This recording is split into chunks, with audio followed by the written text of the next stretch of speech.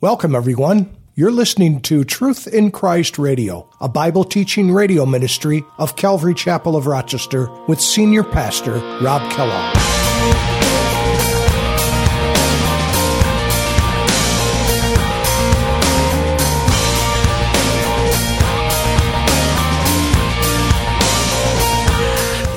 So Paul is pointing to another temple in which this Antichrist is going to set up his throne on this earth. Briefly, thank God.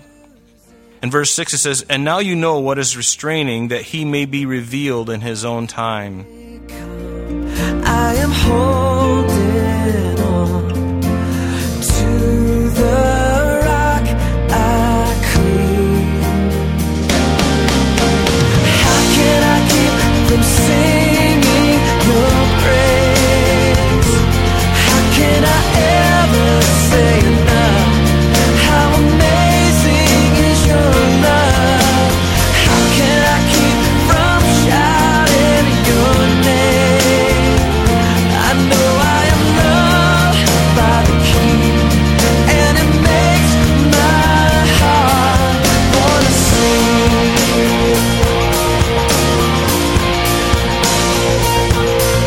I will lift my eyes in the darkness. Welcome to today's edition of Truth in Christ Radio. In our lesson today, Pastor Rob gives us a review of all the temples that were built in Jerusalem, and even the one that is prophesied in the book of Revelation. It is likely that this temple in the book of Revelation is the temple that will be the fulfillment of what Daniel, Jesus, and Paul said regarding the abomination of desolation. Jesus said in Matthew chapter 24, to look for an abomination standing in the holy place, which would be the pivotal sign that the season of God's wrath was upon the earth. Now let's join Pastor Rob as he takes us through God's temples. Also called the son of perdition, verse 4, who opposes and exalts himself above all that is called God or that is worshipped, so that he sits as God in the temple of God, showing himself that he is God. Do you not remember that when I was still with you, I told you these things? So Paul is pointing to another temple in which this Antichrist is going to set up his throne on this earth. Briefly, thank God. In verse 6 it says, "And now you know what is restraining, that he may be revealed in his own time. For the mystery of lawlessness is already at work. Only he who now restrains," meaning the Holy Spirit of God in the church, "he who restrains will restrain until he be taken out of the way. And then the lawless one, this Antichrist, then he will be revealed, whom the Lord will consume with the breath of his mouth and destroy with the brightness of his coming." You remember that the church has to be removed first. We have to be removed first, or else we will call this one out very easily. But most of the world who doesn't read their Bibles are going to be completely clueless. He's not going to come on the scene with a pointed tail and a pitchfork and a red suit with pointy ears. He's going to be a very elegant man. He's going to be probably a good-looking man. He's going to be certainly well-spoken. He's going to be awesome. He's going to be the politician of politicians. And there's going to be no dirty laundry on this guy. He's going to look squeaky clean, and everyone's going to be in awe of him, right? They're going to be in awe, but there is a temple coming. But the church does have to be removed. And once the church is removed, then God's plan of Daniel's 70th week can unfold. It'll unfold. Now, there are 3 different temples that have already occurred on the earth. We can see this chart. And the first one was Solomon's, built around 1012 BC. The next one was Zerubbabel's. And then the last one that has been on the earth so far is Herod's temple. That is currently the one that when Jesus was alive, that was the temple that was in place. And throughout Israel's history, we'll see that there's going to be 5 different temples. You could argue that there really are only 4, because some consider Zerubbabel's temple really just a rebuild of Solomon's temple. And what I'd like to do this morning is take a look at these, and then we'll park a little bit more when we get to the Tribulation Temple, which is really called the Third Temple. Okay, so, but first let's talk about the tabernacle. When you think of the temple, it's a stationary place. But the tabernacle, if you recall, was one of these structures that was mobile. It was taken up by the priests, the Levites. When the children of Israel came out of Egypt, they had a place of worship, and the tabernacle was where they did the sacrifices, and the tabernacle was where the Ark of the Covenant was. It's where the altar was. It's where they worshiped. But it was a very movable form of worship. It was a very movable thing. And so it really wasn't called a temple per se. And in fact, Exodus chapters 25 through 40 give a detailed outline of all those vestments, how the thing was to be built. Very specific. God told Moses to plan the tabernacle, and it was supposed to be according to the pattern of those things in glory. And you remember when we were in Revelation 4 and 5, we looked at the throne room of God, and we saw the similarities of the throne room of God versus the temple, or versus the articles in the tabernacle and the temple. And so the Jews, they built this temple, and it was a mobile thing. And it's very interesting in Exodus chapter 40, verse 34.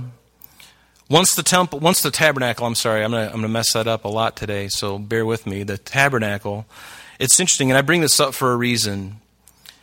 In Exodus 40, after the tabernacle was completed, it says, the cloud covered the tabernacle of meeting, and the glory of the Lord filled the temple. And Moses was not even able to enter the temple or the tabernacle of meeting because the cloud rested above it. And so this Shekinah glory, we call it, consumed the temple. It was the very presence of God. The very presence of God. I want you to keep that in the back of your mind, because as we go along, we're going to see something happening with God's presence in the temple.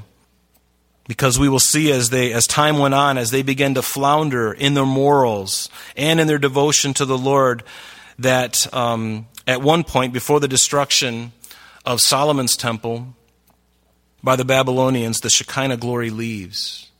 It leaves the temple. No longer is it really about Jesus anymore. It became a money-making machine. It became more about the external ritual rather than inward. And that can happen to anybody. It certainly happened to the Jews. Their religion became very dead because they were no longer seeking God on the inward man. They were going through all the outward rituals. And that's easy to do, isn't it? It's easy just to have the externals in place. Anybody can do that. It's very easy. Well, it can be hard, but the externals aren't really what's important to God, right? God looks on the inward man. He looks at the person on the inside. He doesn't care about how you look on the outside. That's why, one of the movements of Calvary, the movement of Calvary Chapel was so interesting. It started with a bunch of hippies off the beach in Newport Beach in California in the 60s. The hippies came in with sand on their feet, and they looked unkempt, raggedy clothes, messed up hair. They smelled of pot. And they came in, they heard the news of the gospel, and were radically saved. So God doesn't care about your externals. He sees what's on the inside. That's what's more important. And that's a good thing to remember on all these facades that we see, even the temple. God's more concerned with the inner man than what's on the outward. And so the first temple that we see is Solomon's temple. This was built in 950 BC. And this is called the first temple. You'll notice on the left side of the screen here, you can see Solomon's temple in all of its glory. But yet, when you look at Herod's temple, it dwarfs it by significantly. As we get to Herod's temple, we'll see that Solomon's temple becomes somewhat small compared to Solomon's temple. But we read about this temple of Solomon in 1 Kings chapters 5 through 8. Remember, David wanted to build a temple for the Lord, but God says, David, you can't build a temple for me. You can't build a place for me because your hand is full of blood. You're a warrior, David. You're a warrior. You can't build the temple, but your son will build the temple. Your son Solomon, he will build the temple for me. So what did David do? Like a good father, he just got all the materials ready. Got everything ready for his son. If I can't build the temple, then I'm going to get all the stuff. I'm going to get all the wood. I'm going to go down to Home Depot, and I'm going to buy all the plywood, and I'm going to get all the 4x4 posts, and I'm going to get the gold and the silver. I'm going to get all the materials, the precious stones, all of these things, and I'm going to get them ready. So when the time comes, Lord, when my son is ready, he's going to have everything he needs, and then some to build this temple. And that's exactly what David does. He prepares his son. And this first temple, this Solomon's temple there on the left-hand side, this is the first temple. It was a permanent structure, no longer mobile and transient like the tabernacle was. And this is the temple that Jesus knew and grew up in when he was incarnate in the flesh. This is the place where Jesus went. This is where they all went during the time in the first century. And you recall that this temple was destroyed by the Babylonians, by Nebuchadnezzar in 586 BC. Destroyed, caught on fire. The whole thing was completely destroyed. And then going forward in time, remember, after this destruction of the temple, the Jews get taken to captivity. They get taken off to Babylon. They're there for 70 years, as Jeremiah predicted in Jeremiah 25. God told them 70 years are determined. They will stay there. But at the end of that 7 years, there's a lot to this, but it's so wonderful how God brought them back into their land. He even allowed Cyrus and Artaxerxes and Darius, these pagan kings that had succeeded the kingdom of Babylon, they were even on board with getting the materials and everything so that the Jews could rebuild their temple. Miracle of miracles. Miracle of miracles. And so Zerubbabel's temple in Ezra chapter 6, beginning in verse 3 through 15, it speaks of the Zerubbabel's temple. And basically what it was is after they came back from the captivity, they saw Solomon's temple just laid waste, burned. Everything was looted. Everything was taken away. And so now they're going to rebuild it. But it's going to be much less than it once was. It's going to be much, much less. It began in 536 BC, and the end of the construction of it ended on 515 BC. Took them 21 years to build it, but it wasn't as glorious as Solomon's first temple. In fact, in Ezra, let me read a couple of verses for you. This temple was so insignificant comparative to Solomon's temple. Let me read to you what it says in Ezra 3. It says, "Now in the second month of the second year of their coming to the house of God at Jerusalem," this is the Jews coming back from Babylon, he says, "Zerubbabel the son of Shealtiel and Joshua the son of Jozadak and the rest of their brethren, the priests and the Levites, and all those who had come out of the captivity to Jerusalem, they began work on this temple. And they appointed the Levites from 20 years old and above to oversee the work of the house of the Lord. And then Joshua with his sons and brothers, Kadmiel and his sons and the sons of Judah, arose as one to oversee those working on the house of God. The sons of Henadad and their sons and their brethren, the Levites." And then in verse 10 it says, "When the builders laid the foundation of the temple," notice this, "when they laid the foundation of the temple of the Lord, the priests stood in their apparel with trumpets, and the Levites, the sons of Asaph, with cymbals to praise the Lord according to the ordinance of David, king of Israel. And they sang responsively, praising and giving thanks to the Lord, for he is good, for his mercy endures forever toward Israel." And it was a joyous time, really. Think of it. They lost their temple. They've been in captivity. Now they're coming back. And they're excited. They're excited, especially the ones that had been born in Babylon. Remember, that's a long time, 70 years. But many of the priests and the Levites and the heads of the fathers' houses, these are the old men who had seen the first temple, they wept with a loud voice when the foundation of this temple was laid before their eyes.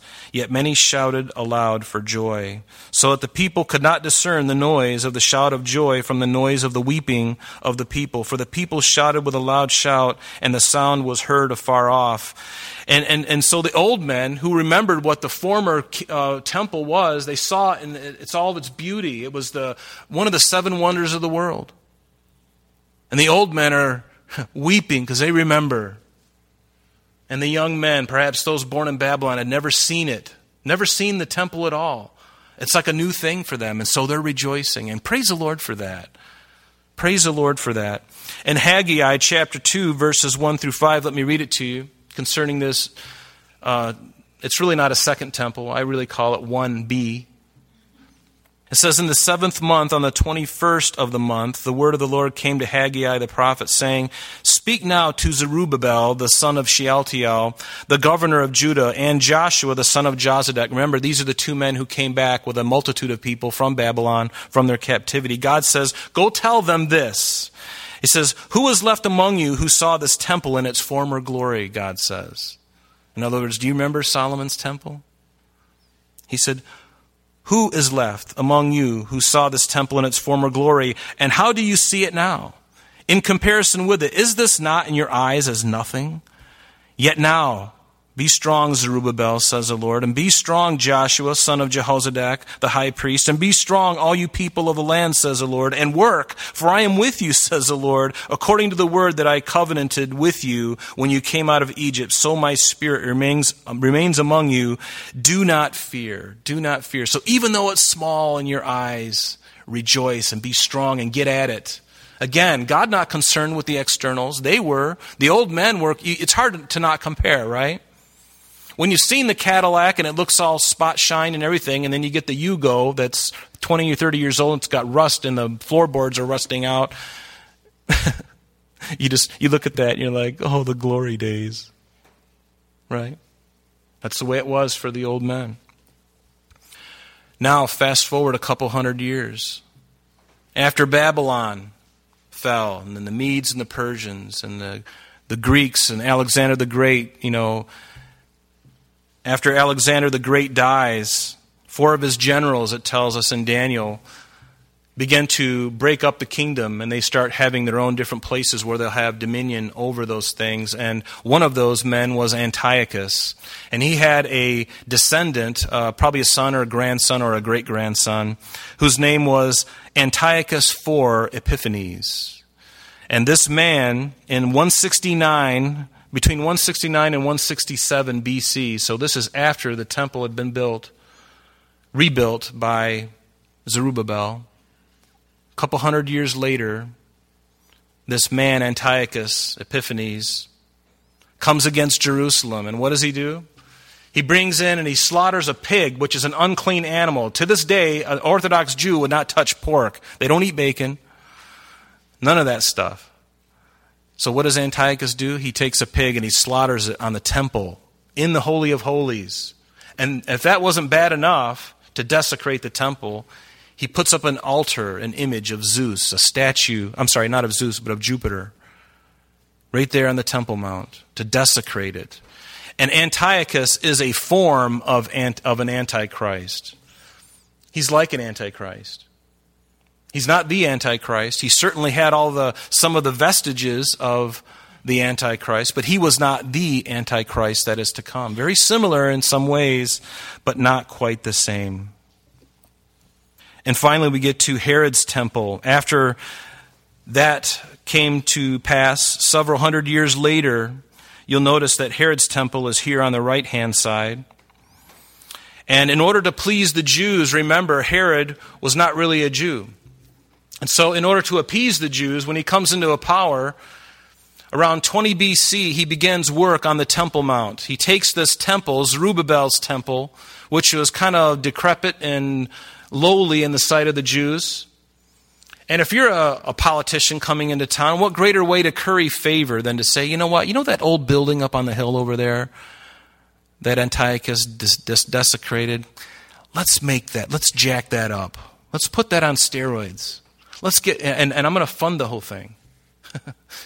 And so Herod the Great, a great architect but a madman, sets out for 46 years, to rebuild Zerubbabel's temple. And the Jews are blown away. They've never seen something so glorious. Even Solomon's temple compared to this temple on the right is nothing. Solomon's temple is nothing compared to this temple. It's huge. The whole Temple Mount complex is expanded greatly. Fortifications, the footers and everything. If you go to Israel with us, you get to see all this stuff. And you guys remember when we were in Jerusalem just a few months ago? We stood on all of these things. It's amazing to be up there. I remember in 2005, I had the opportunity to actually go up on the Temple Mount itself, right there next to the Dome of the Rock. And I looked out the eastern gate toward Mount of Olives. Never been there since. I never got to be up there on the Temple Mount. It's very difficult to get up there. It's like winning the lottery or something. You can't, a Gentile, it's just hard to get up there. But there we were with Amir, our tour guide, in 2005. He got us up on the Temple Mount somehow. And I was standing on the Temple Mount, and I was thinking about all these things that I've been reading for years all the history, all the wars, all the destruction, all the bloodshed, the kings, the places where we're walking, Solomon, David, all the people in the Bible, they were all walking over the places where they've walked, or right there where it all happened. And I got nervous. I sat up there on the Temple Mount and I looked out the eastern gate and I just started to quake. Considering it all, taking it all in, knowing that I probably would never be up there again.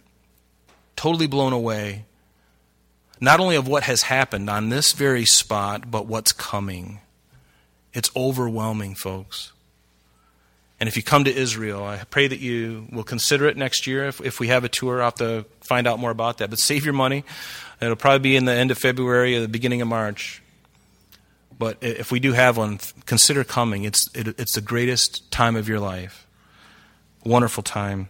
But so here we have Herod's temple, and this is called the second temple. Some people might call it the third if you consider Zerubbabel's temple significant. But Herod spent a lot of money, and he totally expanded this whole thing and really made the Jews very happy, made them very happy. And so it was going on for about, I believe it was like 46 years. In fact, in John chapter 2, beginning in verse 18, remember Jesus, the Jews were speaking to Jesus, and the Jews said to Jesus, "What sign do you show us since you do these things, do these miracles? Show us who you are." And what did Jesus say to him in verse 19? He said, "Destroy this temple." And here he is standing at Herod's temple, the temple that we saw. He's standing there and he says, "Destroy." I don't know if he pointed his finger. Maybe he didn't. I'm sure he didn't. He probably just stood with his hands behind his back and let them think about it. He said, "Destroy this temple, and in 3 days I will raise it up." And the Jews said, "It has taken 46 years to build this temple, and you will raise it up in 3 days?" Oh, yeah? Really? You're going to do that in 3 days? But he was speaking of the temple of his body. Therefore, when he had risen from the dead, his disciples remembered that he had said this to them, and they believed the scripture and the word which Jesus had said. And so now, Jesus dies on the cross. 3 days later, he rises again, around 32 AD, somewhere in that area. 40 days he's seen of many people. Then he rises into heaven. He ascends into heaven, where he is right now, ready to come back for you and I, the church. But then, 35 more years commences. And in 70 AD, we know that Titus, Vespasian, and the Roman legions came against Jerusalem, and they leveled Jerusalem. They destroyed this temple, this Herod's temple, scraped it to the ground, scraped it, killed everybody. The streets outside of Jerusalem were lined with crucifixes of hundreds of thousands of Jews that they had crucified, and they'd stick them on the road all along the way for people to see. This is what happens when you mess with Rome. That was the message. So the whole temple was destroyed. It was caught on fire. In fact, they pushed some of the temple, the foundation. They pushed it off the southwest corner of the Temple Mount.